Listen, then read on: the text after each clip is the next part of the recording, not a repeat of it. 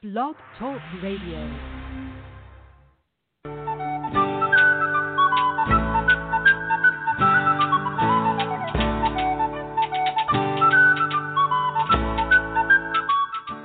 Welcome to the Spiritual Unity Radio Network, a station dedicated to the concept that all manifestations of the divine are equally valid. Join Reverend Terry Power HP, Robin McKean, and all the hosts for programming covering a wide range of spiritual topics, right here on Blog Talk Radio.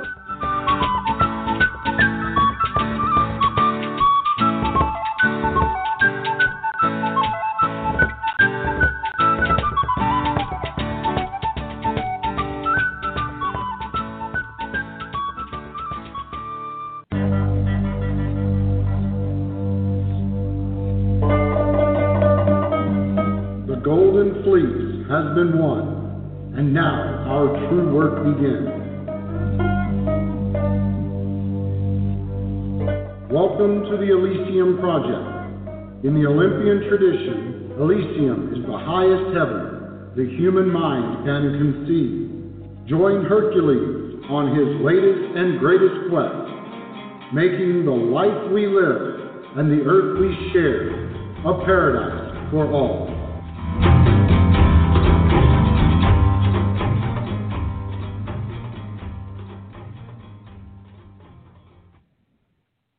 Greetings and welcome to the Elysium Project. I'm Hercules Invictus, and today we're on the path of public service. In our Age of Heroes segment, I'm greatly honored to be interviewing Chauncey I. Brown III, who is running for office in Paterson. Greetings and welcome, Chauncey. How are you? I'm doing well. Thank you very much, Hercules. It's an honor and a blessing to be on your show this evening. Thank you. I feel the same way about you being here. So tell us about your new campaign. Well, my new campaign is I'm currently a candidate for the legislature in the city of Paterson as a third ward council person. Many people have called upon me and asked me to seek election to help raise the level of consciousness of the people in the third ward in the city of Paterson, and to lend my services and my expertise from the political realm and my public safety management skills to the city of Paterson again. I was honored to have the people of Paterson take out petitions in my name and submitted them on behalf of my candidacy. I am humbled and honored that the people of Paterson have faith in me, that they would like for me or consider me to serve on the legislative body in Paterson to bring some type of integrity and moral balance to the corrupt political dynamics that exist in Paterson today. Wow. And what is the situation in Paterson, and how are your skills and your background essential to remedy the many problems that the ward is having? That is a great question. Because of some of my past experiences with my challenges with the disease of addiction, my past experiences of homelessness and incarceration, I want to be on the front line of mental health issues, substance abuse issues, veterans, homelessness crisis. We have people walking around in Paterson like zombies. These people are not being served. The politicians drive by like they don't exist. And we have a cancer in Paterson. And just that in and of itself, with me living on the streets in Paterson, and me experiencing how the poor and unfortunate live, we don't have politicians that represent those individuals. And I consider myself a representative of the silent minority, of the silent majority. Now, as it relates to my management skills, I served as a fire captain in the Paterson Fire Department, where I was in charge of the Emergency Management Services Division. I also served as Deputy Coordinator of the Office of Emergency Management, which many people will have heard of the Office of Emergency Management as of late because of the coronavirus. I Yes. served in that capacity for 3 years. I've also served in the capacity as a policymaker for 6 years as the former school board member and past vice president and president of the board. So I understand the education dynamic. I also served 17 years as a commissioner on the Board of Recreation. So I understand the recreation dynamic. And because of my public safety background and my role as deputy coordinator of the Office of Emergency Management, I'm in a unique position not only to handle emergencies, but I'm used to being in crisis mode, and I've been a very effective management leader as a result. Public safety is our key to protecting all the residents in the city of Patterson. And if we can't protect our residents first, how can we provide a quality of life for our residents? And then how can we legislate to bring about better changes for the development of Patterson? So I believe I'm uniquely qualified with not only my challenges, but my experiences of being elected or in my appointed positions to be able to serve immediately to address and tackle all the challenges that Patterson has currently. Like I said, homelessness, the opioid fentanyl crisis, mental health issues. We have ex-felons walking our streets with no hope. We need a transition. Also, I happen to be a conservative. We keep outspending more money than we are taking in. I do not believe in taxing people. I believe we need to cut taxes, and we need to provide more services and deliver more services to the people, serving the people of Patterson. Because if they were, Patterson would not look as decimated as it does. So when people want to run for office and they talk about what they're going to do, I always talk about what have you done to increase the quality of life for all in Patterson. It's non-existent. The politicians in Patterson come around every time on election time with a hamburger and a hot dog and a smile and please vote for me. And then once they get elected, they forget about the people for the next 4 years. That will not happen if I am elected to the council. It has never happened in any capacity that I've ever served in public life, that I've always served the people's interest first over self-interest. Now, we're in the middle of a crisis with the coronavirus, and it doesn't seem to have an end in sight. This isn't a temporary situation as we were initially informed, and it seems like it might last a lot longer than we believed. How would you use your skills and your experience to help people during this difficult time when work is closing down for very many people and there are even less opportunity than normal? That's a great question. And the real answer is education. We just can't talk about the crisis.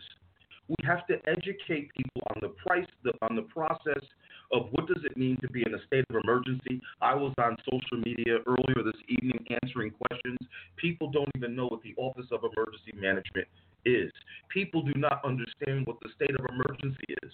This is where I can help educate and raise a level of consciousness to the residents in the city of Patterson on what we're supposed to do and not do when we have a crisis. People don't know when there's a state of emergency, only first responders, nurses, and doctors are allowed to travel. Average citizens are not allowed to travel when there's a state of emergency. So we have to do a better job at educating the residents, not only that the crisis exists, but what do we do in the crisis? What is the plan? How do we implement the plan? How do we evaluate the plan? And how do we better serve the people? So I think that's critical, is education. Because a lot of people know, okay, it's the coronavirus. What does that mean? What do we do? So everybody is getting bombarded by the media of the coronavirus, wash your hands, this and that. Everything is playing a defensive mode. But I find it interesting that there hasn't been as much in the educational piece of the underpinning of what is the Office of Emergency Management? What does the state of emergency mean? And those are the dynamics that I bring to the table to help the residents understand not only the situation that we're in, but how we can better protect ourselves and what should we be doing forward to not only protect ourselves, our neighbors, and our citizens. And you are in a unique position because you were part of the machine for very many years, so you understand how it works and where it doesn't work. And then also because of your path, you have been in places that normally you wouldn't be, and you got to experience the conditions that are found there. And also spiritually, I know because we've had these conversations, you're very open to various ways of looking at things and interpreting the world and finding positive ways to interpret it, and also positive things to do to implement change. How are the different segments of society through which you have walked responding to your candidacy? First of all, I want to say that I'm humbled and extremely blessed by God, my Most High, my Maker, the Creator, for keeping His hands on me. But I thank Him for the experiences that I went through to help other people. My challenges, as you said and stated, helps me to understand and have an outlook that normal politicians have never seen or don't have, only driving in their car. I have received positive responses from people, not only about my candidacy, but the things that I stand for, because I speak truth to power. I'm a real individual. I speak the truth. I fear no man. I believe in the Most High. My experiences of the past is a testimony to give hope to those who have experienced or experienced the challenges that I have experienced. That's why it's important for me to always talk about being blessed, that I was incarcerated, that I've been homeless, that I've been in and out of rehab, because I can personally identify with people with those challenges like no one else can. Right. The Most High put His hands on me to walk through that den of the devil, so I can be a witness, a spiritual witness, for those who want to help to change their lives, that there is hope if you believe in the universe, if you believe in something higher than yourself. My shortcomings of my past have increased my spirituality, have increased my belief in faith, that there is something greater than me that I serve. And when we serve the universe, as I know you serve the universe, most people are extremely selfish because of lack of knowledge. And I would hate for anyone to experience what I went through to get to where I've come. That's why I call myself a witness of testimony for those who have challenges of myself, to give them hope. The universe, we are lacking moral integrity and spiritual balance in our political system today. That is a whole other dynamic that I bring to the table. I'm not a politician. I am a servant of the Most High, and I am a servant of humanity. I despise politicians. I used to be one. I used to be a part of the machine, as you currently stated. I saw the political corruption. Now, I want to fight against the corruption. I want to serve the people's will and not my self-interest. We have to turn the page. Thank you. We have to turn the page, Hercules. We have to look at our founding fathers were statesmen. They served man. They were extremely spiritual and religious. Politics today, in this environment, has lost its spirituality, its moral compass, and that's a dynamic that I think is more important to have a conversation about and talk about while I run for office. Me running for office is only temporary. It's only 59 days away to the election. Wow. This is a movement. This is a spiritual movement for me. My candidacy after the election, win, lose, or draw, I will still continue to serve humanity and continue to raise their level of consciousness of truth and justice, and to point out where the devil stands, call the devil out, and put him in his place and terminate him if possible. The only way we're going to save our country is if we go back to the basics of our Judeo-Christian values, of what the founding fathers founded this country on. We lost our moral compass. When we have children today learning about transsexuals and different sexual acts, this is the devil trying to infiltrate our society, which we see it's a cancer all across the country. As you know, the universe, you are above all things on this earth, Hercules, as am I. We have a responsibility to save the universe. And this is just one quest for me to have a platform to have this conversation. We know that this is bigger than you and I, and that's how we've connected spiritually. This show is not about us. This show is about those who are listening and helping those with challenges that we are speaking about this evening. And I'm so honored and blessed to have this platform to be with you and to share not only my experiences, but my hopes and dreams for our universe and for humanity today. And I'm greatly honored, and there's so much to touch upon here that our time today is not going to be enough. But anyway, the conversation between us continues, and it will continue. Now, you had said about that you're conservative, and you don't believe in spending money unnecessarily, and that the most important thing is to educate people. There's a lot of misinformation floating around out there about the coronavirus especially, and the more you research, your picture is going to change several times until you start to see patterns and get a better understanding.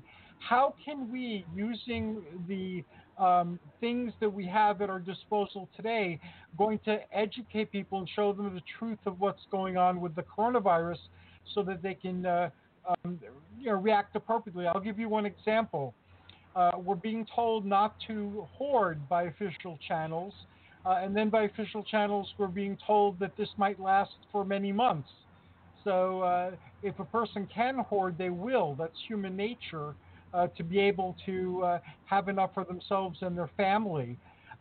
So how can we make sure that people are getting good information and therefore they can make wise decisions and take appropriate actions? That is a great question, and the news media is no friend of the American people, which becomes challenging.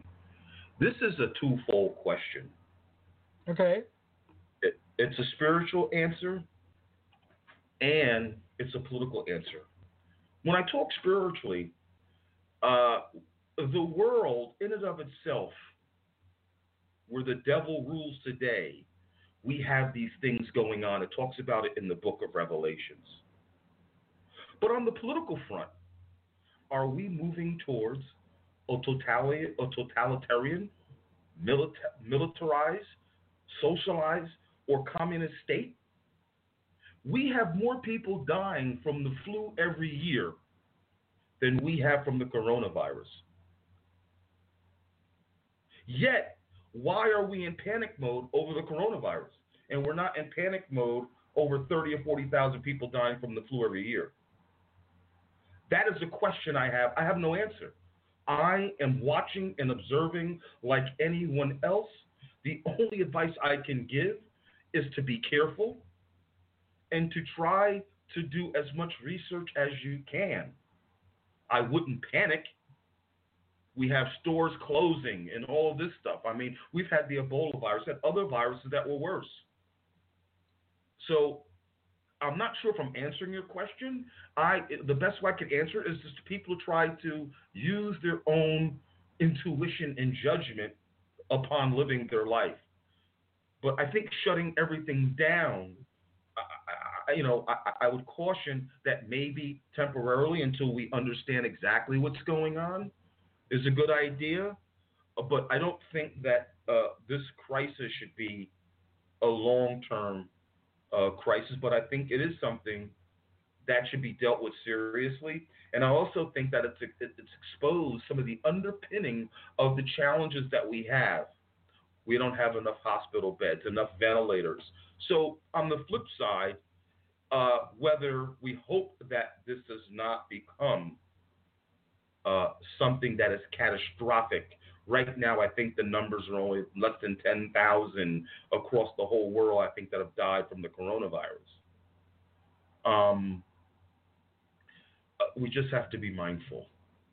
I'm still a little hesitant about the political dynamics of the coronavirus. I'm concerned about the health aspects. But understood.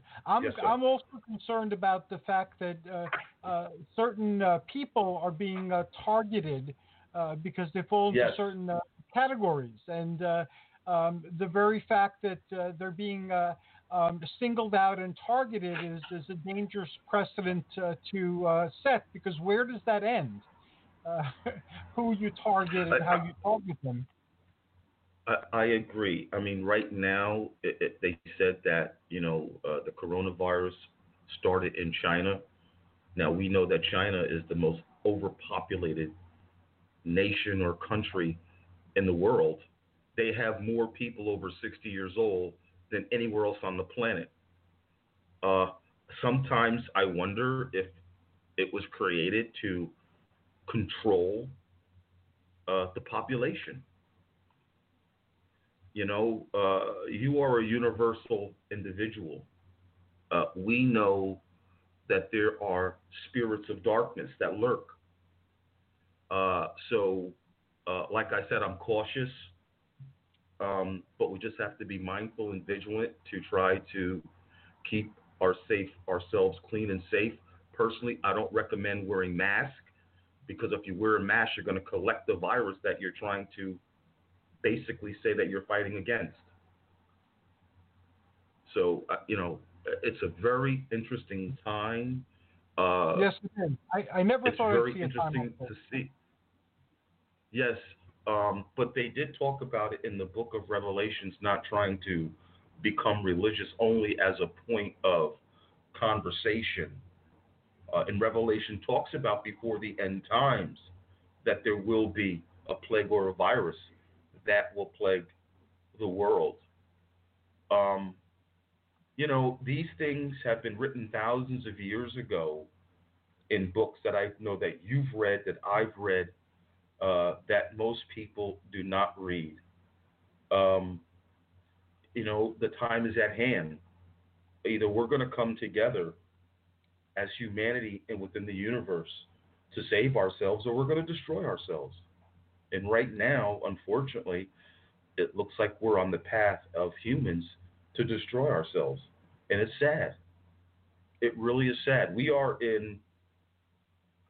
at a crossroad in the world today that we all need to hopefully be awakened. And maybe this might be... Yes, sir. I agree that this is definitely a wake-up call. And again, I'm not a scientist, so I really don't know the truth of much of what I hear.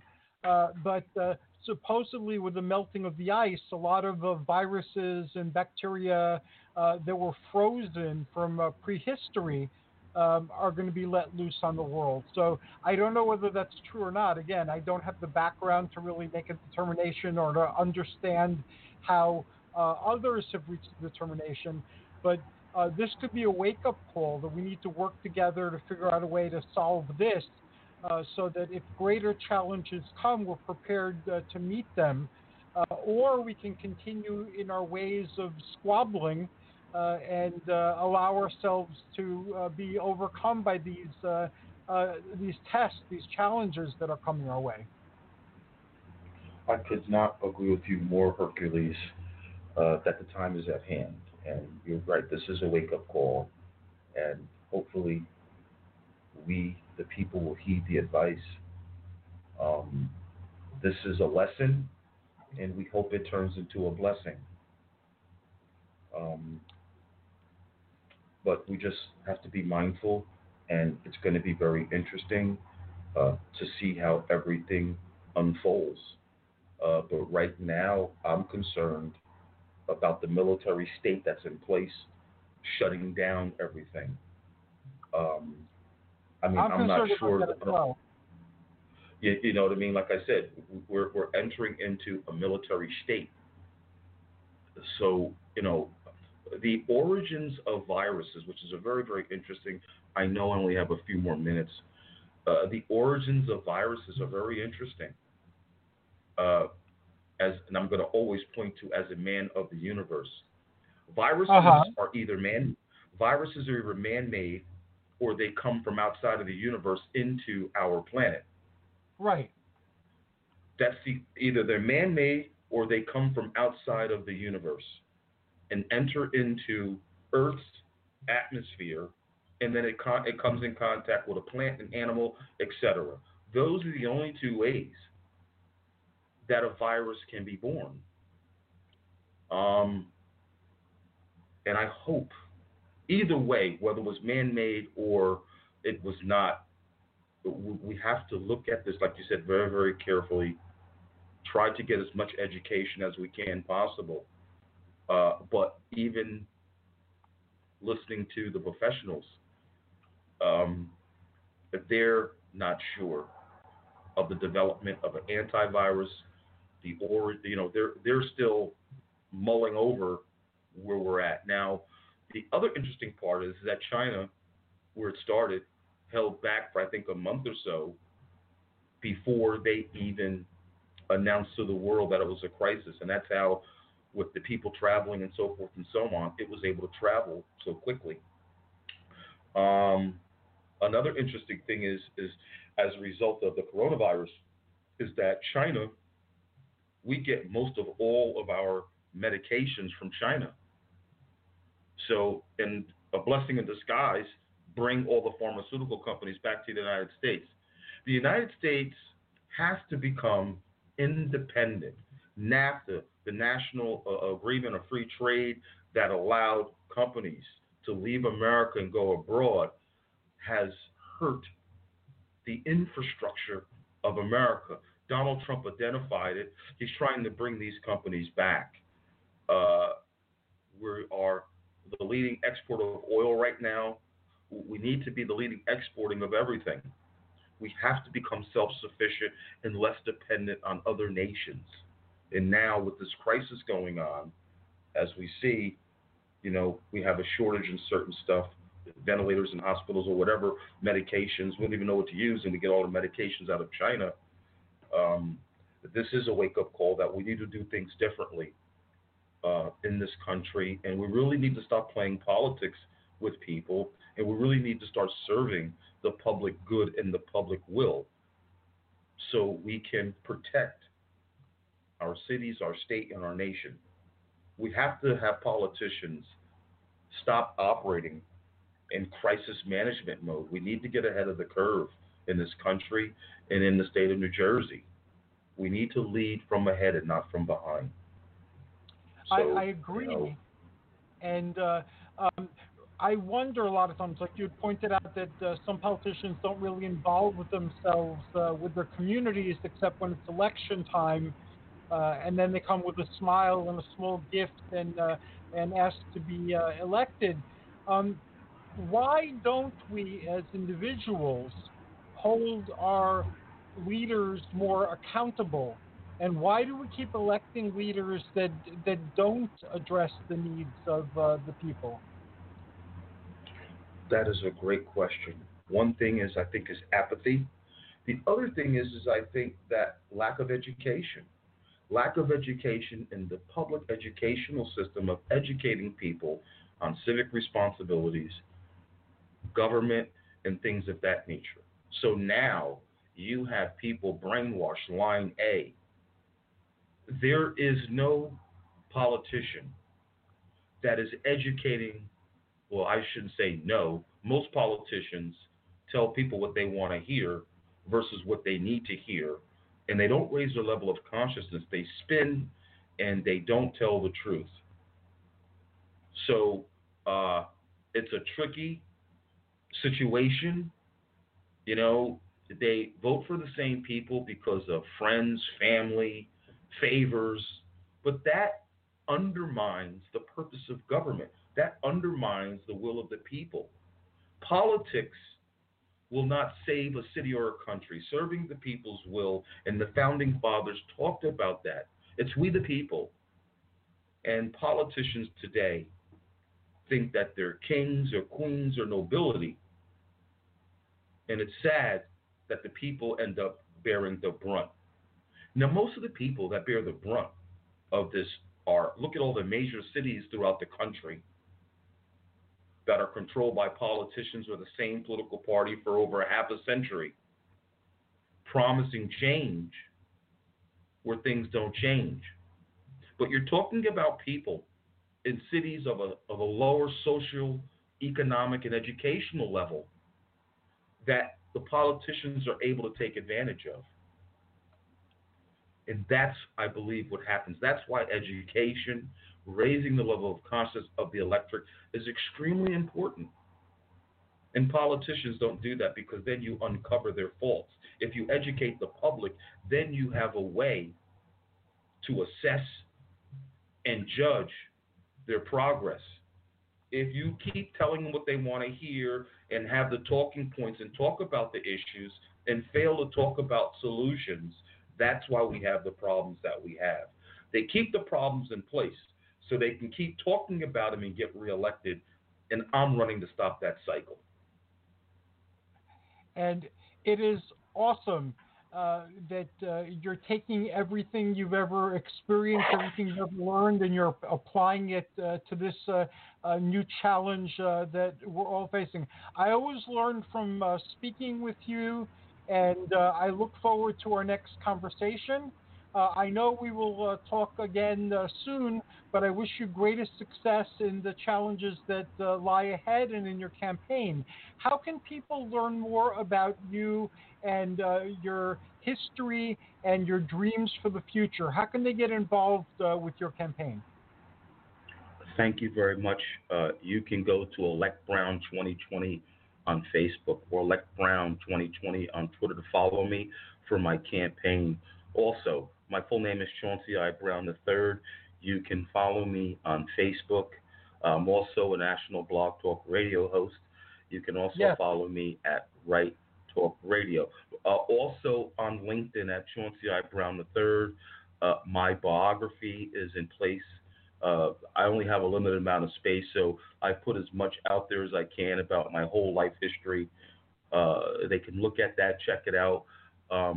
If I'm easy to contact, if people have any questions, if they'd like to donate or anything, just inbox me on Facebook.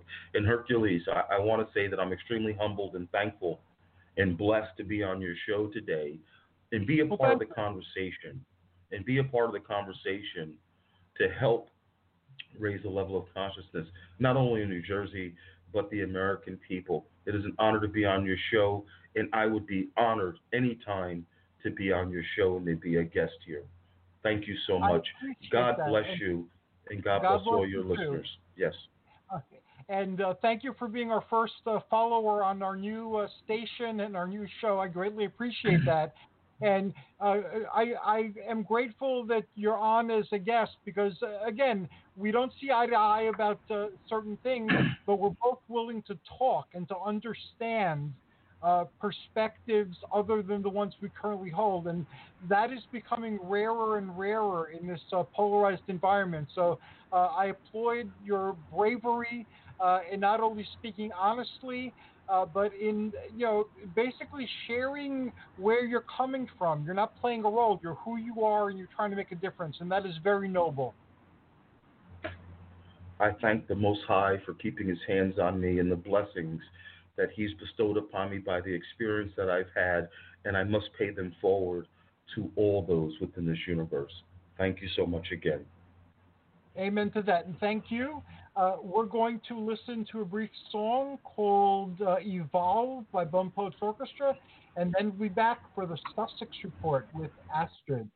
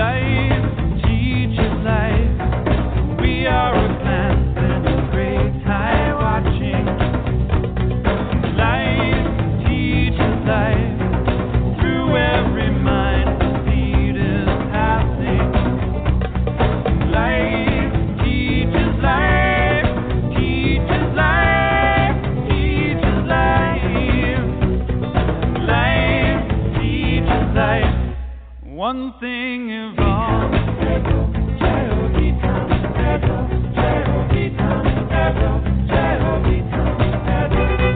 Strand in the web of all existence, revealed in the joy of a midnight kiss, spanning the centuries of starlit distance, or so it would seem on a night like this. Life teaches life. Teaches life.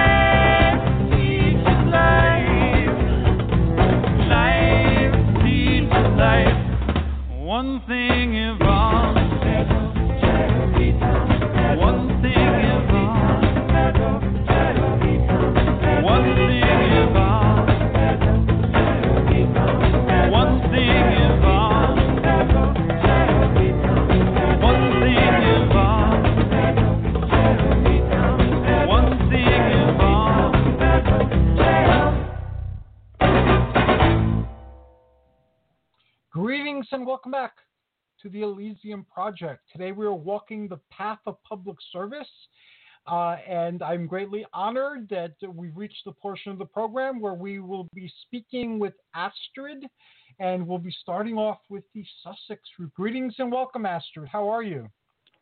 Greetings, Hercules. Well, I'm taking my supplements. I am using my deep soap like a wild woman, washing constantly, and, avoiding crowds. I'm home. I'm doing this and that, doing what we need to do to keep safe. Yes.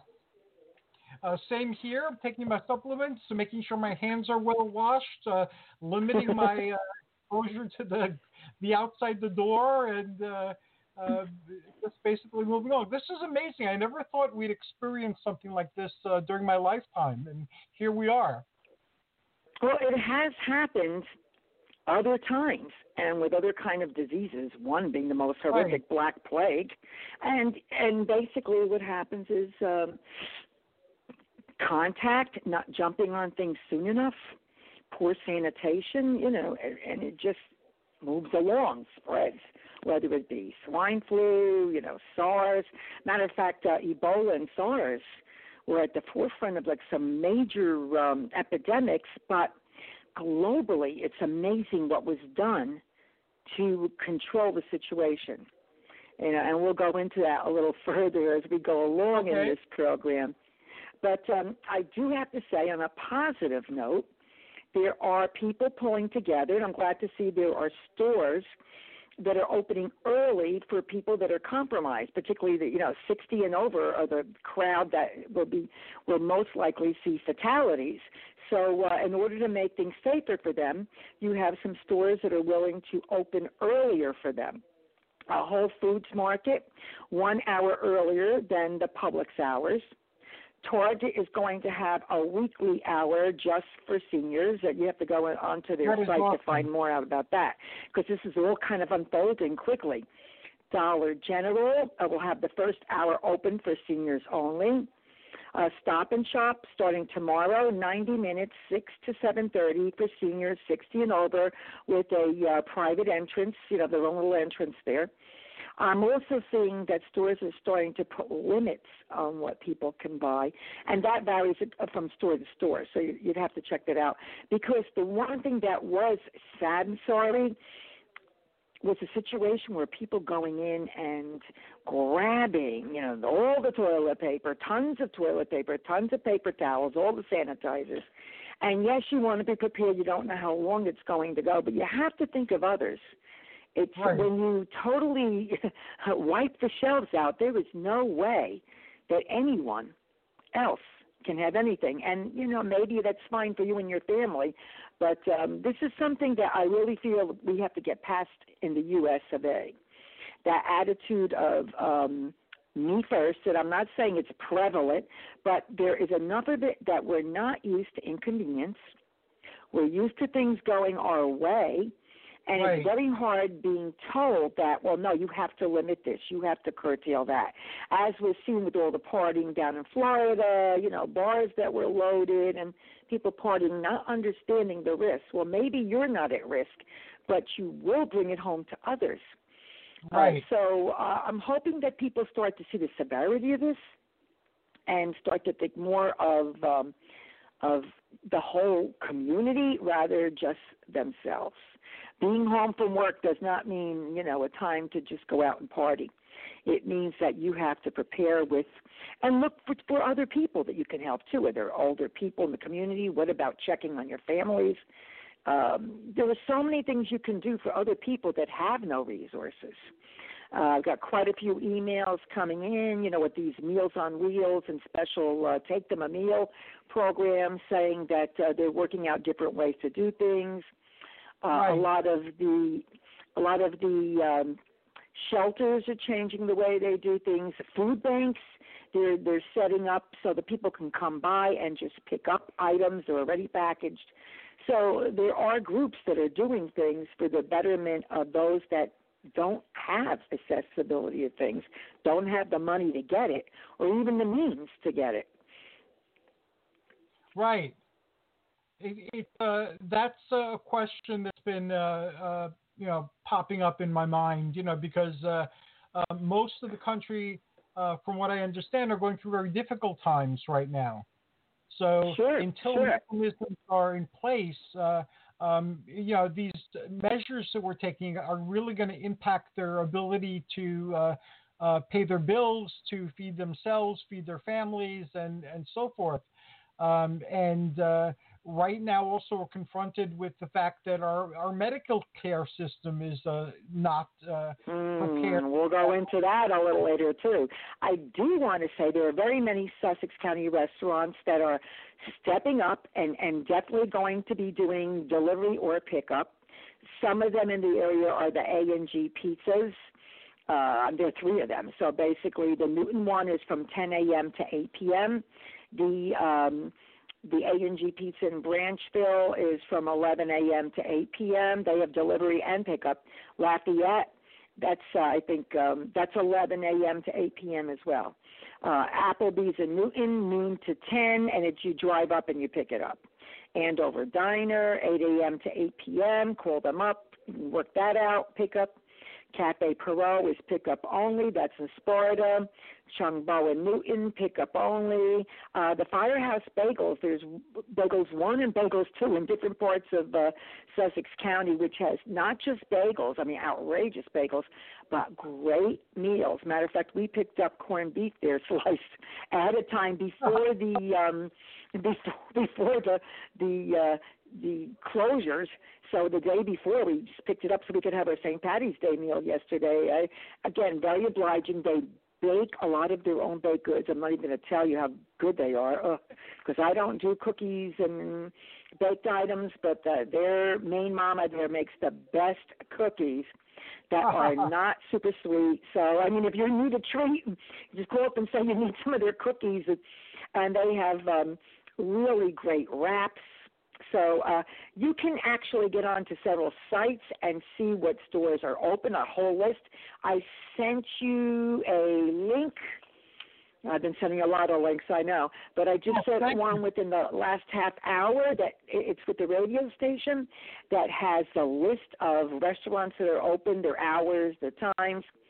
And then, of course, you can always go online and find out, what their plans are. I know Mohawk House, I got in Sparta, very high-end restaurant, great, brewery there in terms of different kind of beers from all over the world.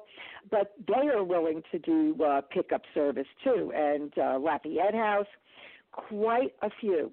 And if you're a regular and you are in tune and are a member, sort of signed up with them and get emails from them, they will gladly send you emails giving you all the details, day by day.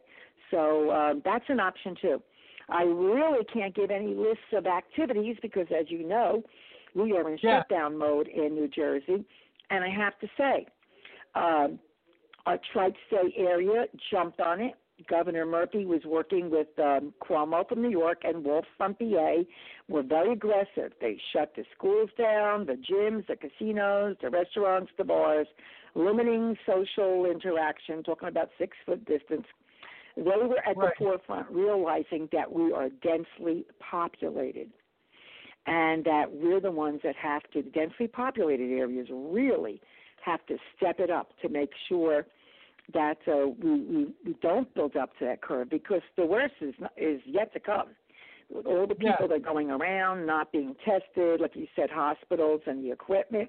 But I think we have to take a little note in a page from, let's see if I could find it now, from Singapore.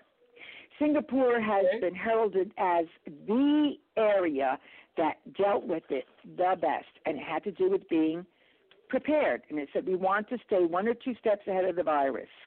The director of Communicable Diseases Division at the Ministry of Health. If you chase it, you're always going to be behind the curve. They, along with Taiwan and Hong Kong, had different approaches in battling the epidemic. And they were hit with it months ago. These 3 societies have recorded only a handful in certain areas, but Singapore, right away, they did heavy-duty tracking, enforced quarantines, and meticulous social distancing early. The details of where they live, work, and play were released quickly online, allowing others to protect themselves so they were aware of the area. They were able to limit the spread. They further strengthened its borders to protect against a new wave of imported infections. These are things you do. Vigilant monitoring, because they had problems way back when, 17 years ago, with SARS. And with SARS, it just flew around like crazy. But what they did is they made sure they had a problem because of the large population of mainland Chinese people arriving during the Lunar New Year holiday. So as soon as they started having confirmed cases, they made sure that testing was available for everyone. It would have gone undiagnosed. So they were sprinting to stem the possibility of runaway transmission. Not the case for Italy, Korea, Iran, horrible situations because they didn't jump on it. But people in Singapore do not wear masks because they told them it wasn't needed. The schools are still running. They have staggered lunch times to avoid big crowds. And guess what? They have plenty of toilet paper. They had toilet paper. Well, I guess, they're a lot more group-oriented and respect for others. But they said that only a fraction were mysteries. They had 266 confirmed cases as of Tuesday. 115 patients were discharged. They have no recorded deaths from the coronavirus. That's amazing. Wow. It is amazing. As soon as they heard about a mysterious virus in China, they moved quickly. It was the first country to ban all travelers from China, starting in January. They had thermal scanners to measure the temperatures of all who came into the country. They have 5.7 million residents. They developed the capacity to test more than 2,000 people a day. That is amazing. It's free, which is another thing.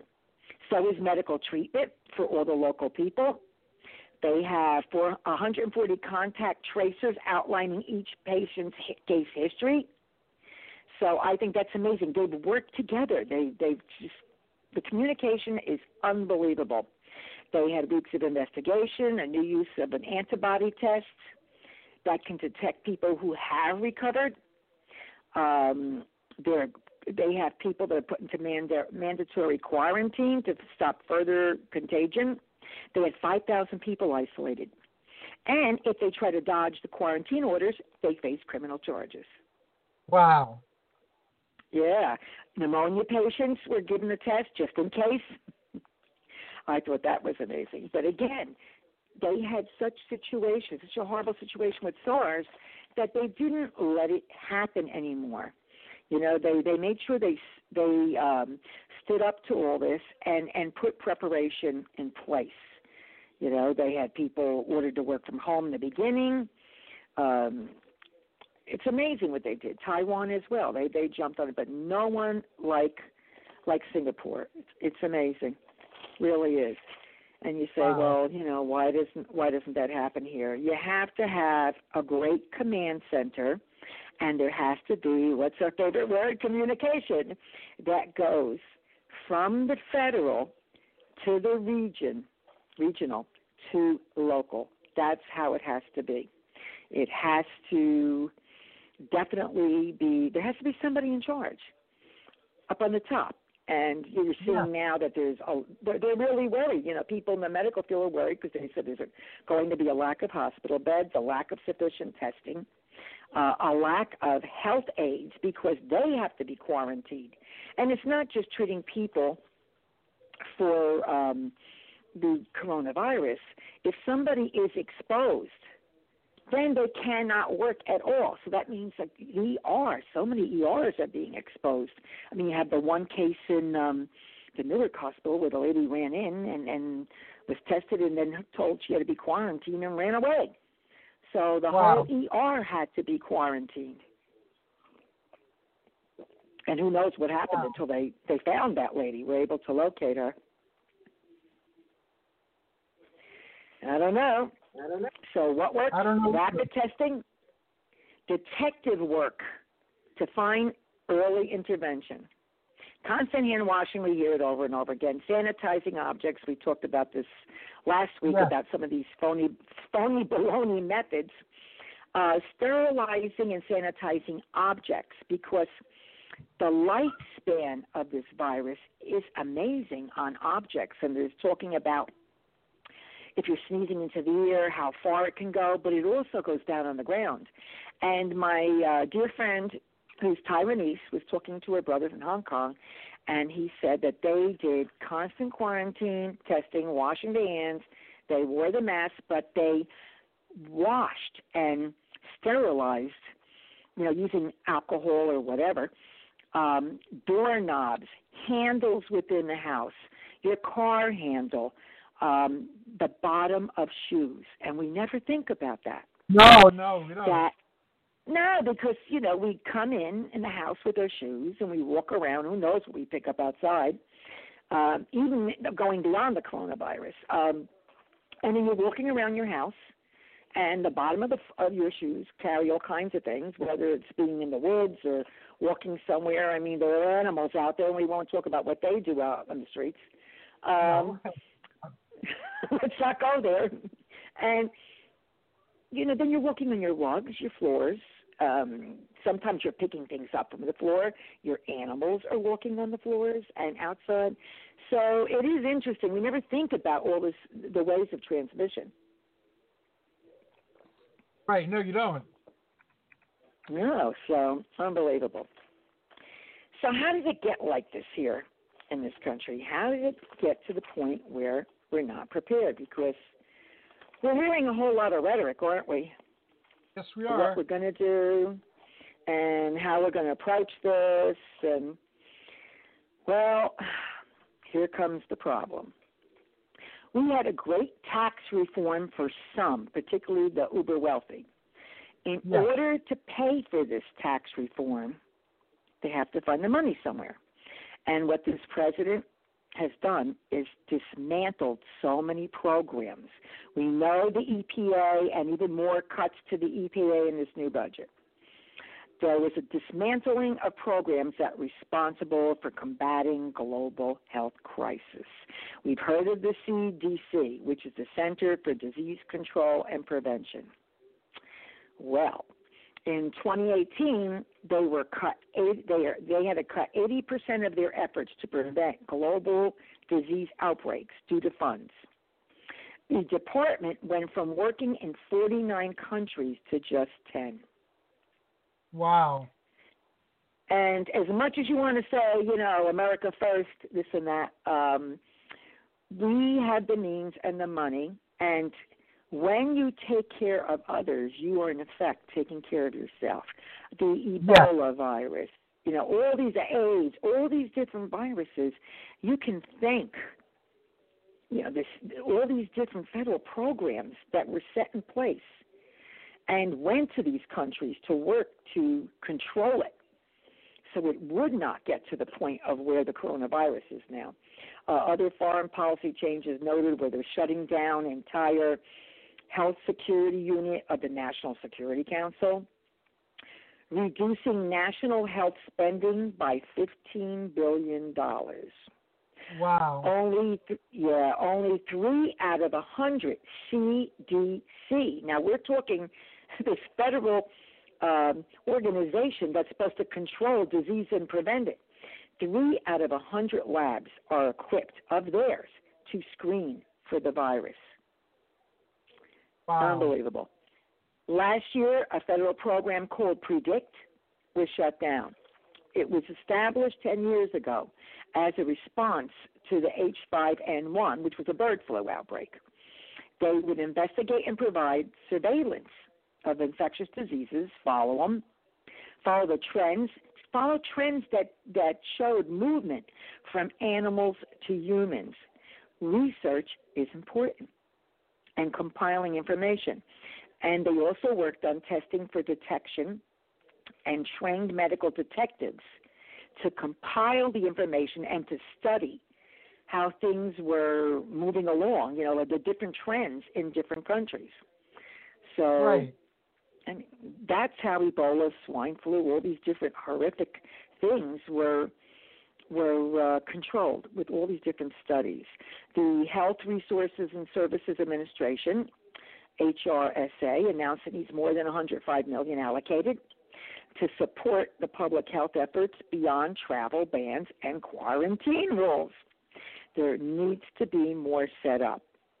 40% of uniformed federal police health professionals who are deployed to disease outbreaks and, during national disasters, they were cut by 40%. That's unbelievable. Wow. Other proposed cuts now are more cuts for the Center for Disease Control, the NIH, the National Institute of Health, which is so important. $383 million for the National Institute of Allergies and Infections, $2.6 billion to the EPA, which we know has had a major effect as well with climate change. We're looking at key federal health agencies who have been drastically cut or worse, totally eliminated. Totally eliminated. What would it take to put those back in place? Other than a change? Maybe, this is sad because something doesn't happen for a couple of years. People may figure, well, we need this tax reform. We need to get our businesses stimulated. Let's do that. And there's a domino effect there. So therefore, all these different programs that they felt that, well, let's just get rid of them. If we need it, we'll put it in place. Well, you can't just put something like that in place, as we've just seen now, with how fast this spreads. And if you don't have something set in place, it isn't an easy task to set forth all of these institutions that function alone and together. They're all integrated. One does this, one does that, and then they communicate with one another. That's the whole purpose of it. So I would think that maybe now, I think you have to contact your representatives, your senators, and say, why did this happen? How was it allowed to happen? We want it reinstituted. Right. We as consumers and as the public have the numbers. It is up to us to put it out there and to say, that these things matter. We matter. We see now these bills are coming forth. The House had something done last week, but of course, Mitch McConnell said, no, let's go home. And they got back together, and now, excuse me? They had a 3-day weekend. That they went home. That was amazing. Yes, and so they're going to have a 30-minute roll call vote for all these different things now they're going to discuss. I guess now it's important. Before it didn't matter because it didn't hit home. Now it's starting to hit mayors, the senators, the people in Florida are dropping like flies with this. And you could say it's because it's age-related, but also because, some of the government officials have gotten together and they're spreading it too. So there have been situations, I know McConnell and the other Senate Republicans were critical of the House-passed legislation. And as soon as they start hearing about paid sick leave, they get worried. What are people supposed to do? And I have to read this in depth because I'm not too sure how this is going to work. I don't think any of us know exactly. You're just hearing. No. It's a revised bill. Now it says here the payments would be capped at $511 a day, roughly what someone making $133,000. It's capped at. It doesn't mean you're going to be getting that. $133 earns annually. The original measure called for workers that came from the House to receive their full pay but limited federal reimbursement to employers. But I think they're looking only right now, don't quote me, with family members affected by the coronavirus or those that can't be there. Like the children's schools have been closed. Yeah, I can understand that, but what about all these businesses that are going to be laying people off now and there are no jobs? And what are you going to do for them? Major corporations don't need any more breaks. I'm sorry. They have gotten huge amounts of money and bailouts galore. GM Motors got a big giant bailout for their own, ineptitude. way back when. The banks had giant bailouts. How about starting to look at regular people and small businesses, people who have, strived to set their businesses up? Because if small businesses fall, what happens is these huge corporations like Amazon will get larger. They will have more business. And people that work for Amazon are not happy campers because they're not treated well. They're not unionized. The limits on them in terms of like bathroom and sick days, it's horrible. And I know I think I mentioned it last week, but Jeff Bezos also owns Whole Foods, and they were unwilling to pay any money to their poor employees, and said that basically workers should volunteer their sick days up to the other ones. If anyone could afford to give breaks, it's Bezos. So, and we need to look for petitions. They're out there. Like Daily Kos, there's a whole bunch of petitions, change.org, to say that these, that they should be taking care, government should be taking care of people that are just thrown off unemployment, thrown off their jobs, have to go apply for employment. Unemployment only goes up to 26 weeks now. So when they show unemployment figures, you have to wonder what their figures are, because it's not showing people that never can get a job out of school, those that have been kicked off unemployment, and, those that are actively searching that can't get a job. Right. And I think I even put it in the gig economy where a lot of people, like even myself, where I accept different teaching gigs for kids, for seniors, for adults, and all of a sudden all of them closed down. So there was not an opportunity. I'm not really an employee per se, but I do find work and I work. So all of a sudden, this effectively cut off all revenue coming in, and a lot of people are part of the economy. They're Uber drivers. They're what do you call substitute teachers? They do what they can with what we have, and they're affected. And I don't even know if they'd be eligible for unemployment insurance. Well, that's the other thing, because there was a great figure that said only 20% of the unemployed are collecting unemployment. Right. 27%. Wow. That's frightening. And then 30 million in the U.S. do not have health insurance. Right.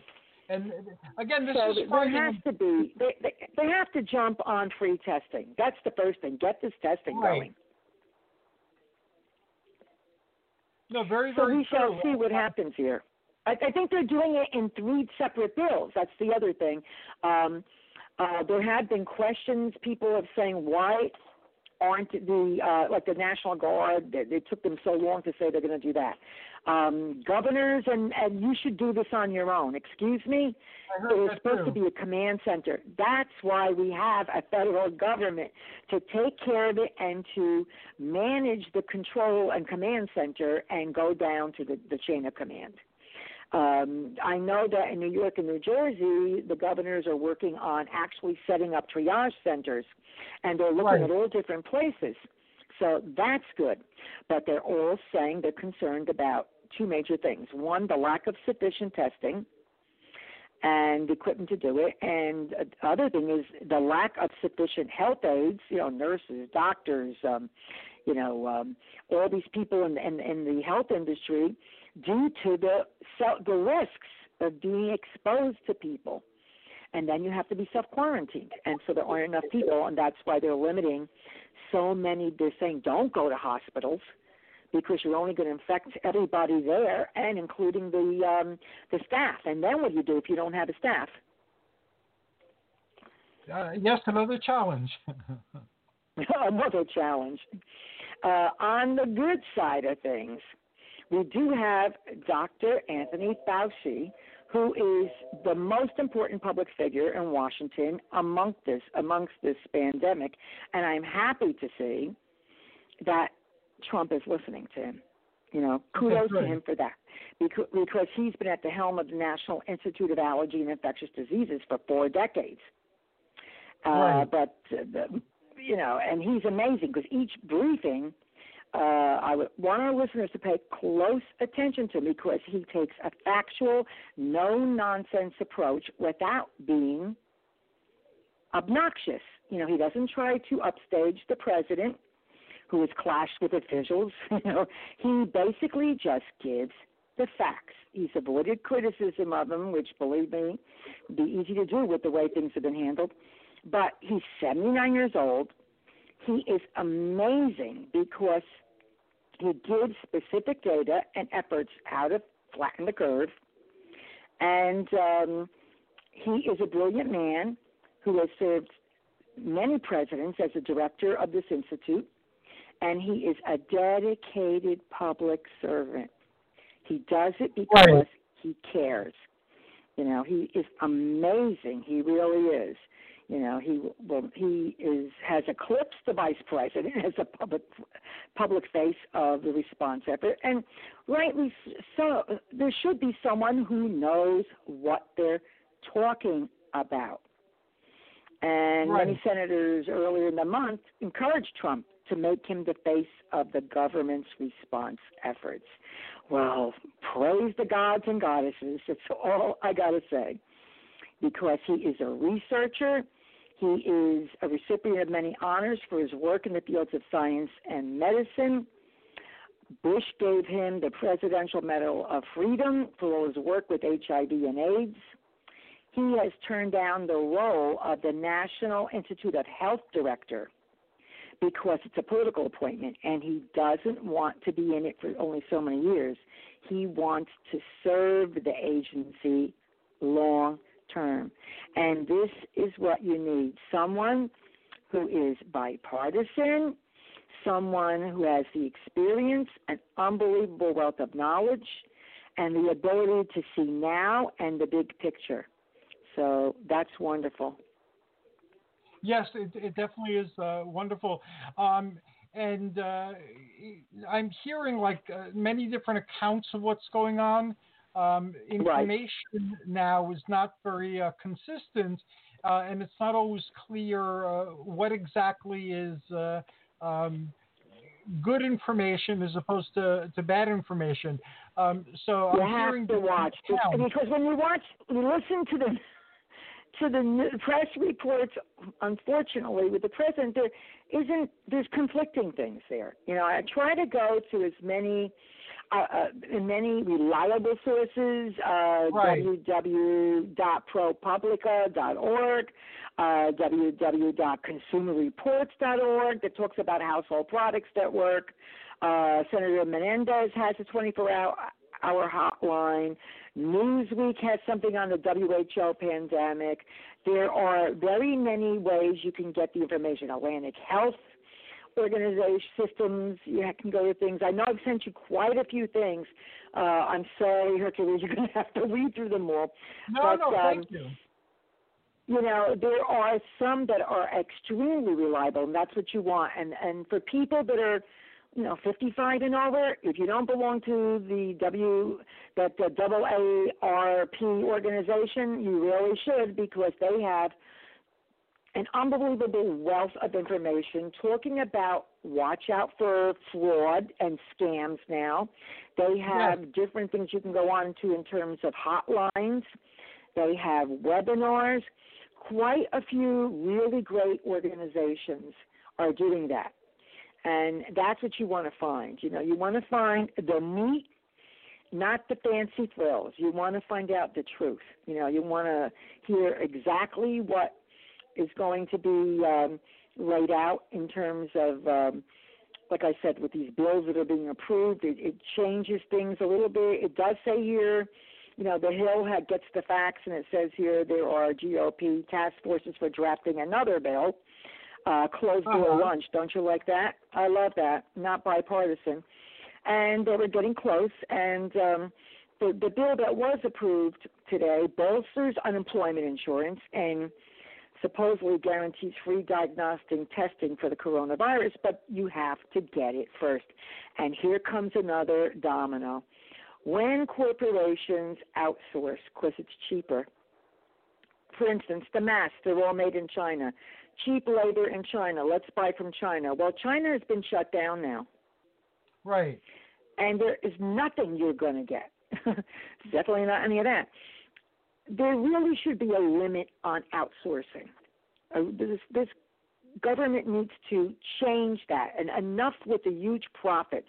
You gave them huge tax reform where instead of putting it back into their business, they bought their own stock back, which most people don't realize. Well, I shouldn't say most. A lot of people don't realize that's why the stock market surged. They bought their own stocks back, the mega corporations.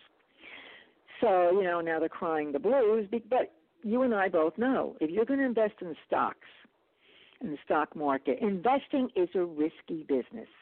It has good days. Yes, it has bad days. No one has a crystal ball like what happened with the techie stocks. When the bottom falls out of the market or some kind of disaster happens like this is what happened. The stock market plunges. It will come back. But if you're just moving money around and you're just looking for those huge profits, and you're retiring, you better not have your money there. You better think twice. And you always put that small print in the bottom. This implies risk. Do not invest what you cannot afford to lose. So very true, and that's going to be the topic of another show. We've reached the end of our journey for today, and you will be hearing from me very soon. We're starting on a new channel, and the format's a little bit different. So I'm moving the shows and tweaking them a bit as we move into the new channel. So I spoke with Bill earlier on the phone. He's on next, but I had the conversation with him. I'll have it with you before the weekend. Definitely, and we'll see what we can do. You can go act at AARP. Is talking about Congress giving you numbers and emailing your congressman. And there's so many different organizations that are looking for petitions to be signed to help regular people.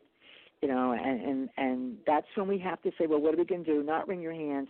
There are things you can do, and there are people that are doing them, and that's a good thing. Yes, it is. Thank you, Astrid. You're awesome, and I look forward to starting this new adventure with you in a month or so. Oh, wonderful. Have a great night.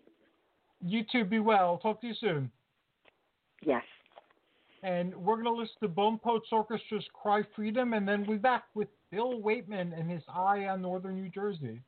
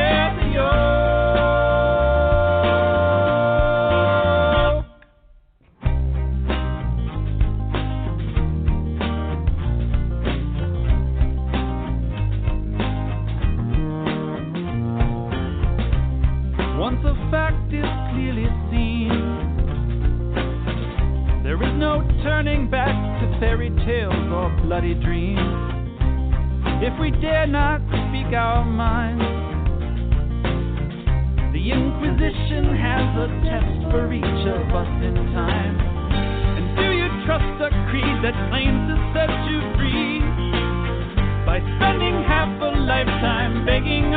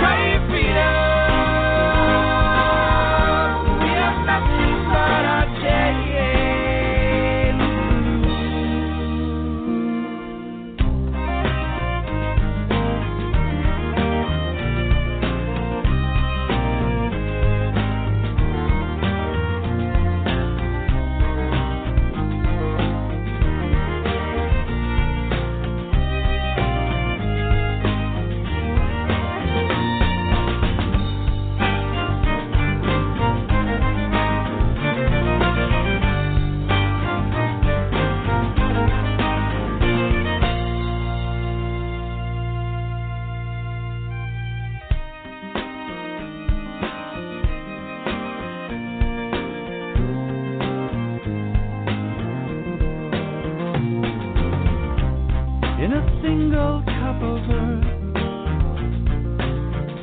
Sings the mystery of the all-expanding universe. Trust that brain behind your eyes to carve a space for us within the universal mind. And if it's up to us to bring some balance back, let it not be said it's courage that we lack. Crave freedom, we have nothing but to say. Crave freedom, we have nothing but our chance. Crave freedom, we have nothing but to say. Crave freedom, we have nothing but our chance.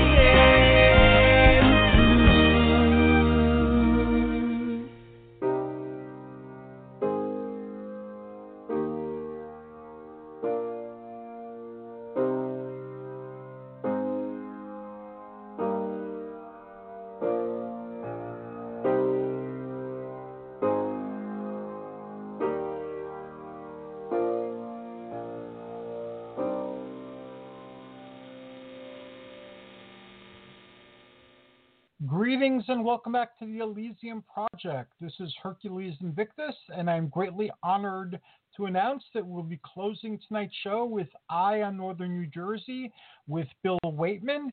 His guest tonight is Henry Haskup, and they will be sharing with us their immense knowledge on boxing. Greetings and welcome, gentlemen. How's everything? Thank you. Thank you very much. I've been listening to your show for the last hour or so. It's very, very interesting. Very interesting guest you had. Thank you so very much. I'm greatly honored.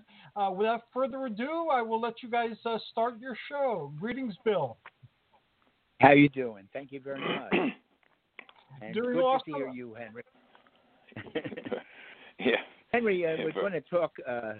I think we mentioned last night about the Spanish flu and boxing, which had a heavy toll on boxing then, and what's going on is having a heavy thing on every sport, including boxing now. Fights are being canceled now, and I think I'm trying to think of who died in 1918. That was there was some famous heavyweight, I believe, but I think you can fill me in. Well, the most famous guy, he fought for the world heavyweight title against Jack Johnson, a guy by the name of Battling Jim Johnson. He passed away in 1918 from this virus. There was quite a few boxers that had this disease, including world champions Tommy Burns, who Jack Johnson beat for the title. He was from Canada. Yeah, they said he was very severe, but then a few days later he just, walked out of the hospital and he was okay. Same thing with James J. Jeffries. He also, wow. He was a world champion, one of the real greats around just over 100 years ago, and he had it and he recovered. And even outside, boxing. I mean, there was a baseball umpire that died. There was a couple of hockey players that died, and one of the baseball players who became really prominent years later. He won the home run title in 1918 with 11 home runs, and a couple of years before that, he was a 20-game winner for 2 years in a row for the Boston Red Sox, and that was none other than Babe Ruth. He had the Spanish flu. And so it affected quite a few athletes. I mean, it shut down, boxing especially in October. Let me tell you, they had 1,771 shows that's registered. They probably even had more than that, but this is what I found out. I can only find 1,771 shows in 1918. Only 38 were in October. and most of them were right in the beginning and right at the end. In the middle, it was very, very few shows because they were being all canceled. Guys like even Battling Nelson, who was a prominent, one of the greatest lightweights around, and he had it for a while. These guys,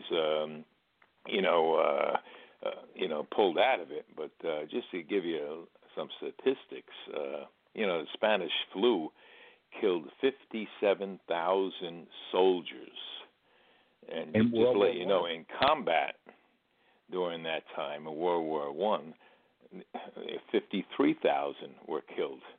So the Spanish flu actually killed more soldiers than during war. And then in New York City alone, 851 people died in one day. In one day? Yeah, in one day, 850. And there was 50 million were killed in the world. It's really, it was like the third of the population of the globe, and 675,000 were killed in the United States of America. It was. How the heck did they handle that number? The Spanish flu to me has the same kind of symptoms. It goes to the lungs. The only thing with the Spanish flu, when they had the Spanish flu, the older people really weren't affected as much. Most of the people that were affected were the younger ones, and they contributed. Do you have any idea? Well, Henry, you have any idea why that happened? Yeah, they contributed that because they years before, around 1889 or 1890, they had the Russian flu, and these people lived through that. It was like a flu shot, more or less. You went through that, so your body got more or less immune to it. It was a safe. I hate to say, it's strange to say, but they became like immune to that thing. So, it was, just in October 1918, there was 195,000 people that were killed in the United States just that 1 month. Your life expectancy went down 12 years in just that year, from 1 year to the next. So it was. It was. Expectancy in this country, it is going down even before this current flu. But that's frightening. Go ahead. I didn't mean to cut you off. It really scares you. A lot of people didn't know about even the Spanish flu or anything like this because it was, so many years ago, and they said, well, that's never going to happen again, and all this kind of stuff. But hey, I don't know, if it's God or somebody, they work in mysterious ways, and certain things happen, and who the heck knows how it started. And, they say China, but then, one person gives it to another person gives it to another. Like you go to a supermarket and the guy next to you might be a carrier. He might be, the healthiest guy around, but he might have picked it up at, some ball game or something like this, and all of a sudden he gives it to you. You go home and give it to your mother or something like this, and, all of a sudden she's, fighting for her life. It's very, very frightening. We never seen any. My grandfather was in World War I. I never got to meet him. My father was in World War I. Yeah. And my father was born in 1896, so he was, he was an older man when I was born. I'm not that old, but but stuff like that, really frightens the heck out of you. And like I said, the sports world just came to a frightening end because, they couldn't, like today, I had to put out a notice for next week. We were supposed to have a New Jersey Boxing Hall of Fame meeting. We were supposed to have the vote on who goes into the Hall of Fame next year, for this year. and I had to cancel that. But also the National Boxing Hall of Fame. That's not the international. We have a National Boxing Hall of Fame also. That's been pushed back a whole year. And also the New York State and Pennsylvania Boxing Hall of Fames have been pushed back until the fall. Ring 8, the AIB, and Ring 25 are all canceled for this month. I don't know what's, I don't know when it's going to end. I mean, right now the International Hall of Fame and Atlantic City Boxing Hall of Fame is still on for June, but I got my doubts now if that's going to take place. I know in. Let me ask you. Yeah. Let me ask you two quick, because these are personal questions. You know that. I work with Pete Naza, who is in the Hall of Fame. Pete Naza just passed away. He just passed away. In fact, Pete Naza, I went down to Florida, I guess, the end of November, around Thanksgiving, just before Thanksgiving, and I got a call or an email from Tom Kazmarek, who's a world-renowned boxing judge, told me that Pete passed away, and holy cow, I felt so bad.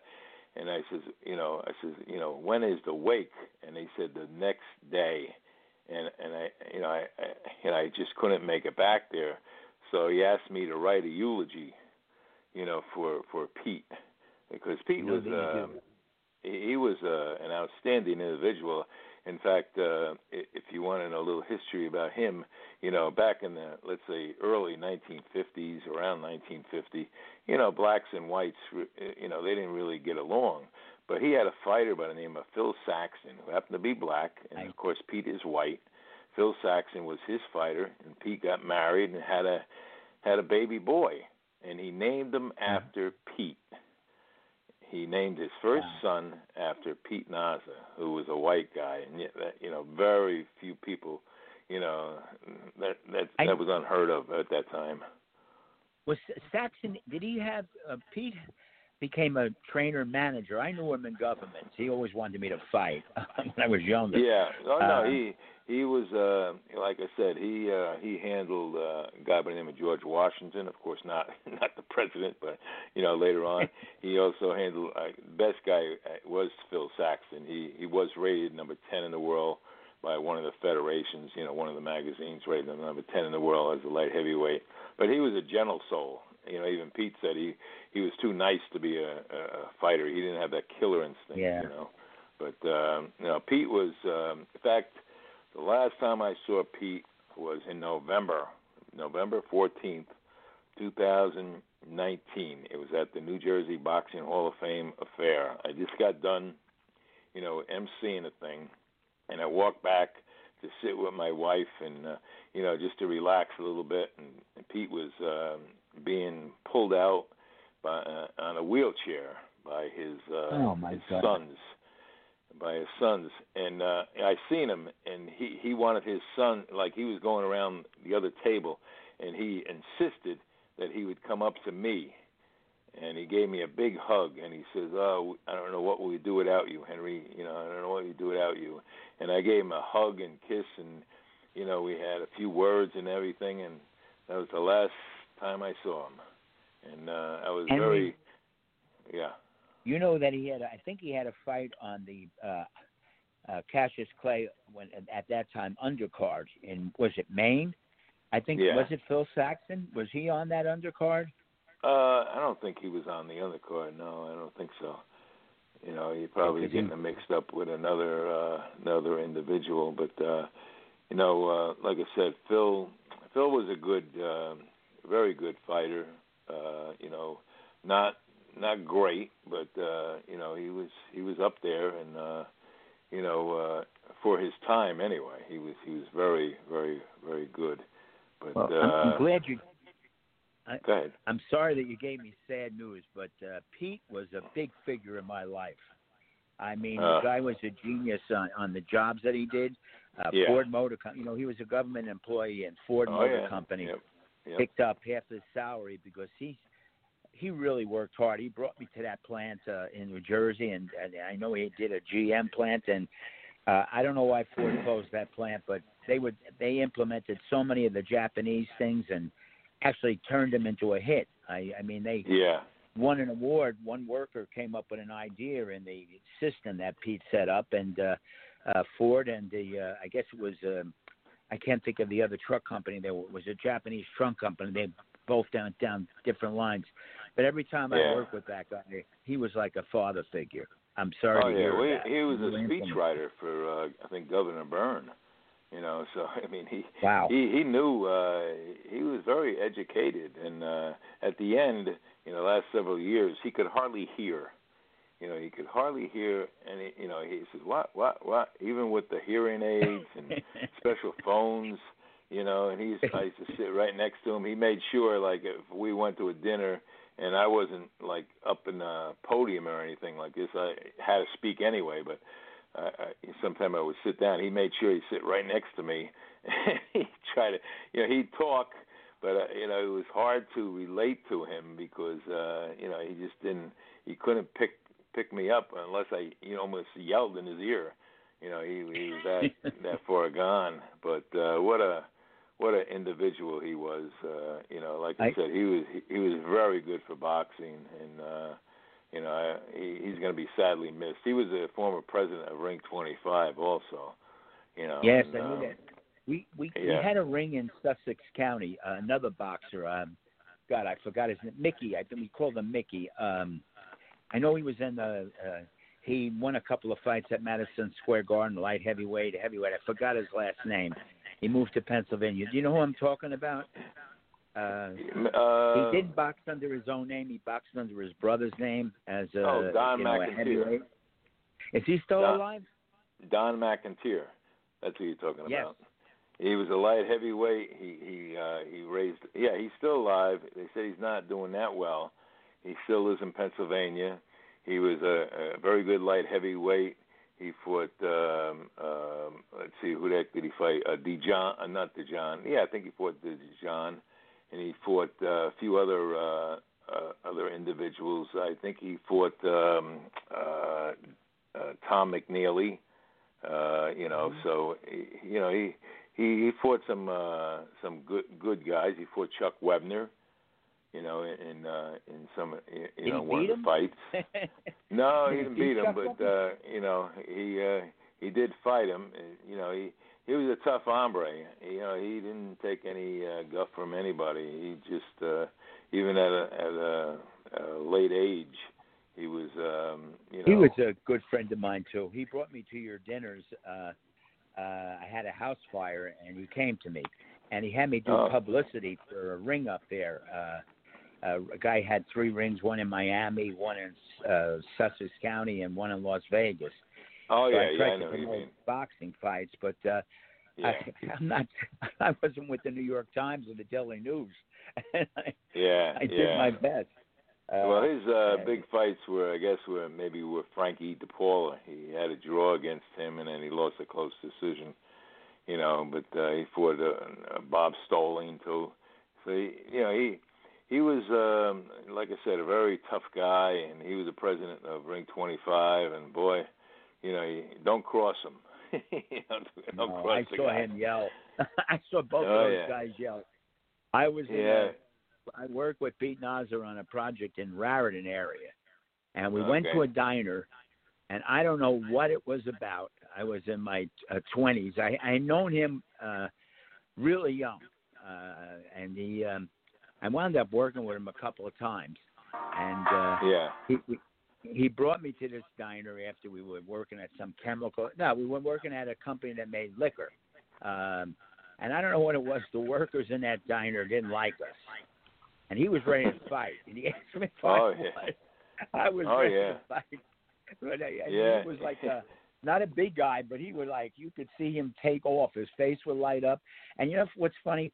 I didn't realize he was deaf until you told me, because when I seen him angry sometimes, he would hold his ear. We couldn't hear what the people were saying. I didn't need to take off on that. They were too good. To me, they were two good guys. I had a house fire. And McIntyre really helped me out a lot. Actually, your ring helped me out. I remember getting a donation from a world champion, and I know you did his eulogy. Matter of fact, I just read that you're up to 300 eulogies.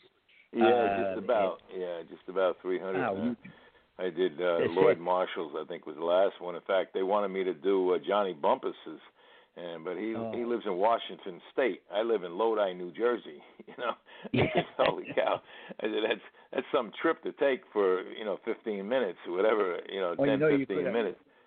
So I wrote like a resolution. If you drove down from Washington State, you would have hit another Lodi. Yeah, that's right. That's right. Yeah, California has a Lodi, but it's that's the hardest job I have is doing them eulogies because it just takes a little bit out of me every time I do it. I feel so bad. Like I get up there and I don't have any script or anything in front of me. I do it all from memory, and I have a thing about the history of their boxing career. I put the grandkids in there, and it lasts maybe 10 to 15 minutes, and to watch the faces of their loved ones in front. I get them laughing, then I get them crying, and it's a wonderful thing, to do something like that, and I've been blessed to have done so many of them because I guess I do a 9 count instead of a 10 because I feel in a 9 count, that if I do a 10, that means the person's out, gone forever, and if I do a 9 count, a part of him is still living. It's living in the hearts of all his loved ones, all his fans and stuff like this, so he could live on as long as we want him to, and it really comes out really good. And after a while, everybody wants me to do it. Oh, Henry, so-and-so died. He says, can you come, do the eulogy? The family wants you to do it. And, I remember when I think it was Doug Carter died several months ago. They said they had nothing on him, no write-ups or anything. So I don't know if you know it or not, but when the black people die, for some reason, they take a week or so, sometimes over 2 weeks to bury them, which is good in a way because I said, they don't have nothing. I'm going to do some research. And what I did was I got every fight that Doug Carter ever had, and I got all the newspaper articles, and I put them in like a book. And I think it was like 60-some pages, and I made like 7 or 8 copies of them. And at the end of my eulogy, Steve Weisfeld came up with a bag and handed it to, 7 or 8 of the family members that were sitting in front. Like the history of Doug Carter right from the beginning. He had his picture when he was young, and on the back cover, it was a picture of him. I don't know if it was his wife or his daughter, and me when he was being inducted into the New Jersey Boxing Hall of Fame. And I can't tell you, the expression on the faces of his family was just priceless.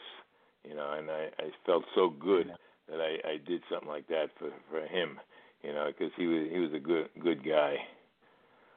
Let me ask you one. I just want to change a little bit. The Olympics, it's probably going to be canceled or delayed. Are there any good? Do you know about any good fighters on the American Olympic team? Well, most of them, like I said, it's not like the nationals have been canceled. I don't even know who's on the Olympic team right now because I haven't, followed it as much because I figured, with all this other stuff, I was going to get to see, something. That's another thing. Years ago, they used to have amateur boxing on TV, the nationals or something like this. And nowadays, they have nothing. You have to live stream it, somehow. And even then, you can't even get it, and it's a shame because you don't even know who's fighting, I mean, it's not good, not good for that sport. What do you think? What's the future of boxing now? Well, you got some new guys. New Jersey has Shakur Stevenson, who I knew since he was like 5 years old. He won all the junior titles and national titles. He won a silver medal in the Olympics. He's now the featherweight champion of the world by the WBO, and he's the latest star that's coming up. Of course, you got a Canelo. I mean, he's fighting pretty soon again. Hopefully that stays on. I mean, Tyson Fury made a big impact. Sometimes you got to be a showman, and that's what he is. I mean, he's a 6'9", maybe 270-pound guy that can punch a little bit, he can box a little bit, and he's a showman. He's like Barnum and Bailey, or Muhammad Ali, I he think the just sport needs something like that. Yeah. Yeah, and I mean, people are, fall in love with the guy, and what's good thing about it is that a lot of the money, if not all the money he gets, he donates to the homeless, and and it's just an amazing thing. I mean, here's a guy that beat Klitschko for the heavyweight championship of the world, and then he had a mental breakdown. He went up over 400 pounds. He wanted to kill himself. He was that bad. And then he got himself straightened out, lost the weight, had a few fights, and now he's on top of the world again. I mean, things like that I love hearing. I love. It sounds like a great story, and hopefully it can continue.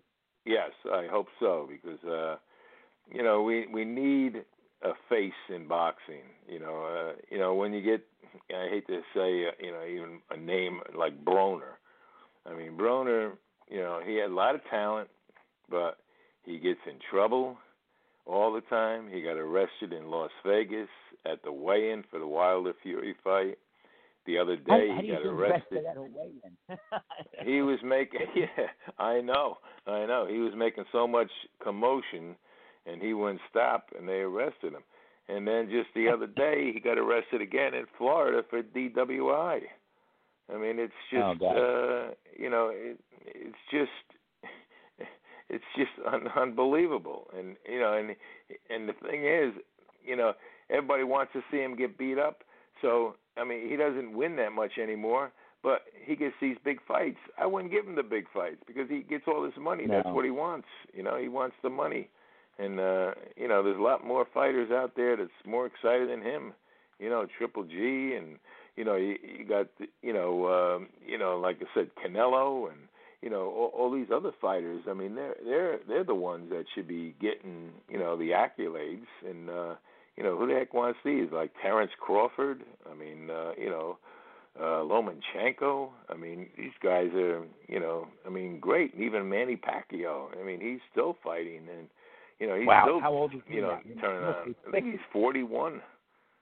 Oh, boy. Like 41 years old, and he's the only champion, I think, that was champion in like what's that, 3 or 4 different decades. I mean, he was a flyweight champion years ago. I mean, so what's the pounds on a flyweight? That's the lowest, isn't it? Well, they have other ones also. They have a straw weight or a minimum weight, then a light flyweight, and I think you go up 2 pounds and you're in different weight class now. Years ago there was only 8 weight classes. Now they got, I think it's 17.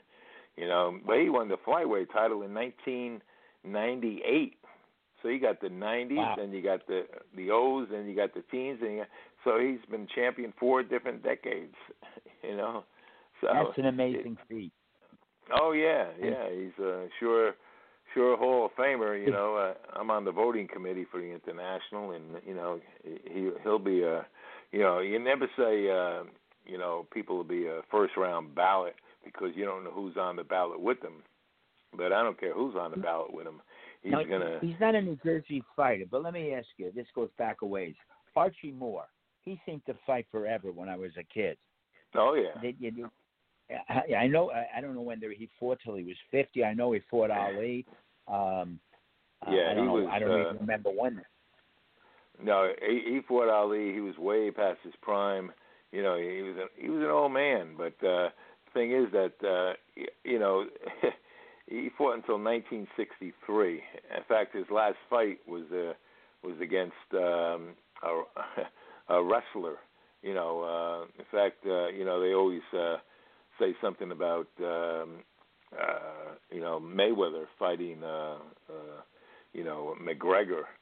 And I tell him, you look at Archie Moore's record, he fought 3 wrestlers, professional wrestlers, in boxing matches, and they all ended the same way, exactly the same way. It's a surprise, I always say, because it's wrestling, but they all ended the same way. It was a TKO in the 3rd round because of an eye cut. Everyone ended with an eye cut in the 3rd round. Now, what's the odds of that? You got to give power because he was way up there in age. I didn't realize that. He fought Ali in He fought Ali in 1962. I mean, he was, and I don't even think anybody knows when he was born. They said he was, the records show he was born in 1916. But so that would make him he'd be about 45 years old at the time. Yeah. But, some people even think he was older than that. And Archibald Lee Wright, that was his real name, and he's a guy that never got a shot at the title because of his skin until he was into maybe 150 fights before he fought for the title against Joey Maxim, and he beat Maxim and he beat him again. And Maxim was a good fighter. Oh, Joey Maxim, he born in my year. Yeah, well, he beat Patterson when Patterson was coming up, and he also stopped Sugar Ray Robinson. Of course, a lot of people, will say, well, the Heat actually beat Robinson, which is true. But like Joey Maxim said, I was fighting in the same ring, and it was the same amount of heat in the ring for me as was for him. But you know what I mean? It's Robinson was in a different ball game, but Joey Maxim was a good fighter. He even fought heavyweight. He fought for the heavyweight title and everything else. So he was up there. He was one of the top guys around. For a long time. And Archie Moore, he's rated as one of the greatest light heavyweights of all time. The only one I would think is better than him may be Ezra Charles. And I remember him too. Yeah. Did he die early, Ezra Charles? Did he? He had that sickle, that disease that some black people get. I can't even think of the name of it now. But Ezra Charles beat Archie Moore 3 times. So, wow. He was a good fighter then too. Oh, he was great in his prime. Up until the time he got knocked out by Jersey Joe Walcott. Jersey Joe Walcott landed a perfect left hook. It was more or less an uppercut left hook, and he caught him just right, and he went down, and really was never the same. And you can go back years before that. He also killed a guy in the ring, and he wasn't the same after that either. He lost that killer instinct. He didn't want to, he didn't want to kill anybody again. And it was, Do you think that was the same with Emil Griffith? Well, I saw the fight on TV. I saw when he was. I know he fought a Cuban fighter. I can't think of his name. Yeah, Benny Kid Perret. That's Benny right. Kid Perret, and the referee was Ruby Goldstein, and he threw over 20 consecutive punches, and Perret went down like he sagged down, and he was gone. When Emil Griffith died, I gave, it was one of the 300 eulogies I gave. So with Emil Griffith. In fact, I had to do his 3 times. Believe it or not, wow. I had to do it. Yeah, I had to do it at his funeral. I had to do it at a Ring 8 meeting. Then I had to do it at a gravesite when we put up a tombstone by in his grave, because he was buried without a tombstone. And then we raised some money, and we got one. And they asked me to do it again. So it was, Emil Griffith. I tell you, if you want to see a nice guy in boxing, that was Emil Griffith. I mean, and on that note, we have to wrap up. We only have a couple more minutes left. Thanks to both of you for the education in boxing. I didn't know that much about boxing, but whenever you guys talk, I absorb a great deal. So thank you for that. Do you have any contact information to share, Henry, so that folks can enter your world? Well, they could always email me because right now everything is down. I mean, it's very easy. It's hhascup@yahoo.com. That's the easiest way to reach me, and I can send them anything they want.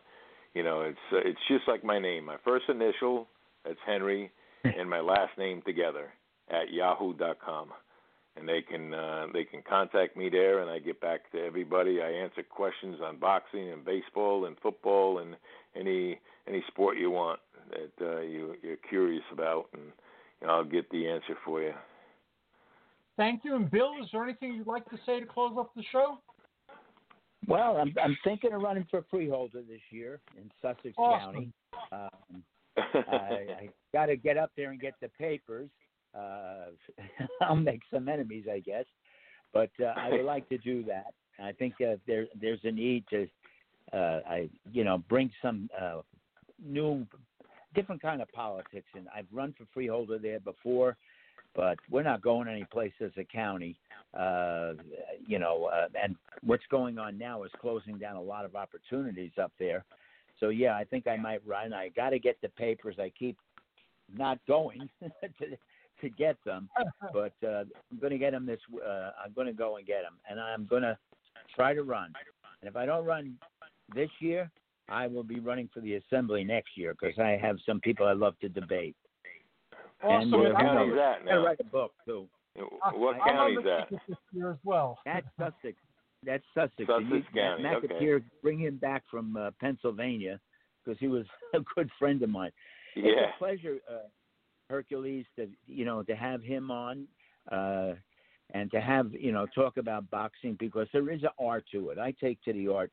You're gonna just do it quickly for me. Tell me the guy that fought Jack Dempsey and won. I keep forgetting his name. The genius. You mean Gene Tunney? And yeah, I mean that guy I admire a lot. Family of 10 kids, growing up in the village, and fighting a guy like. I have Dempsey, to play the song. They're going to cut us off soon. It's okay. Gene Tunney beat him twice. I had fun. Got to get you back again. Thank you.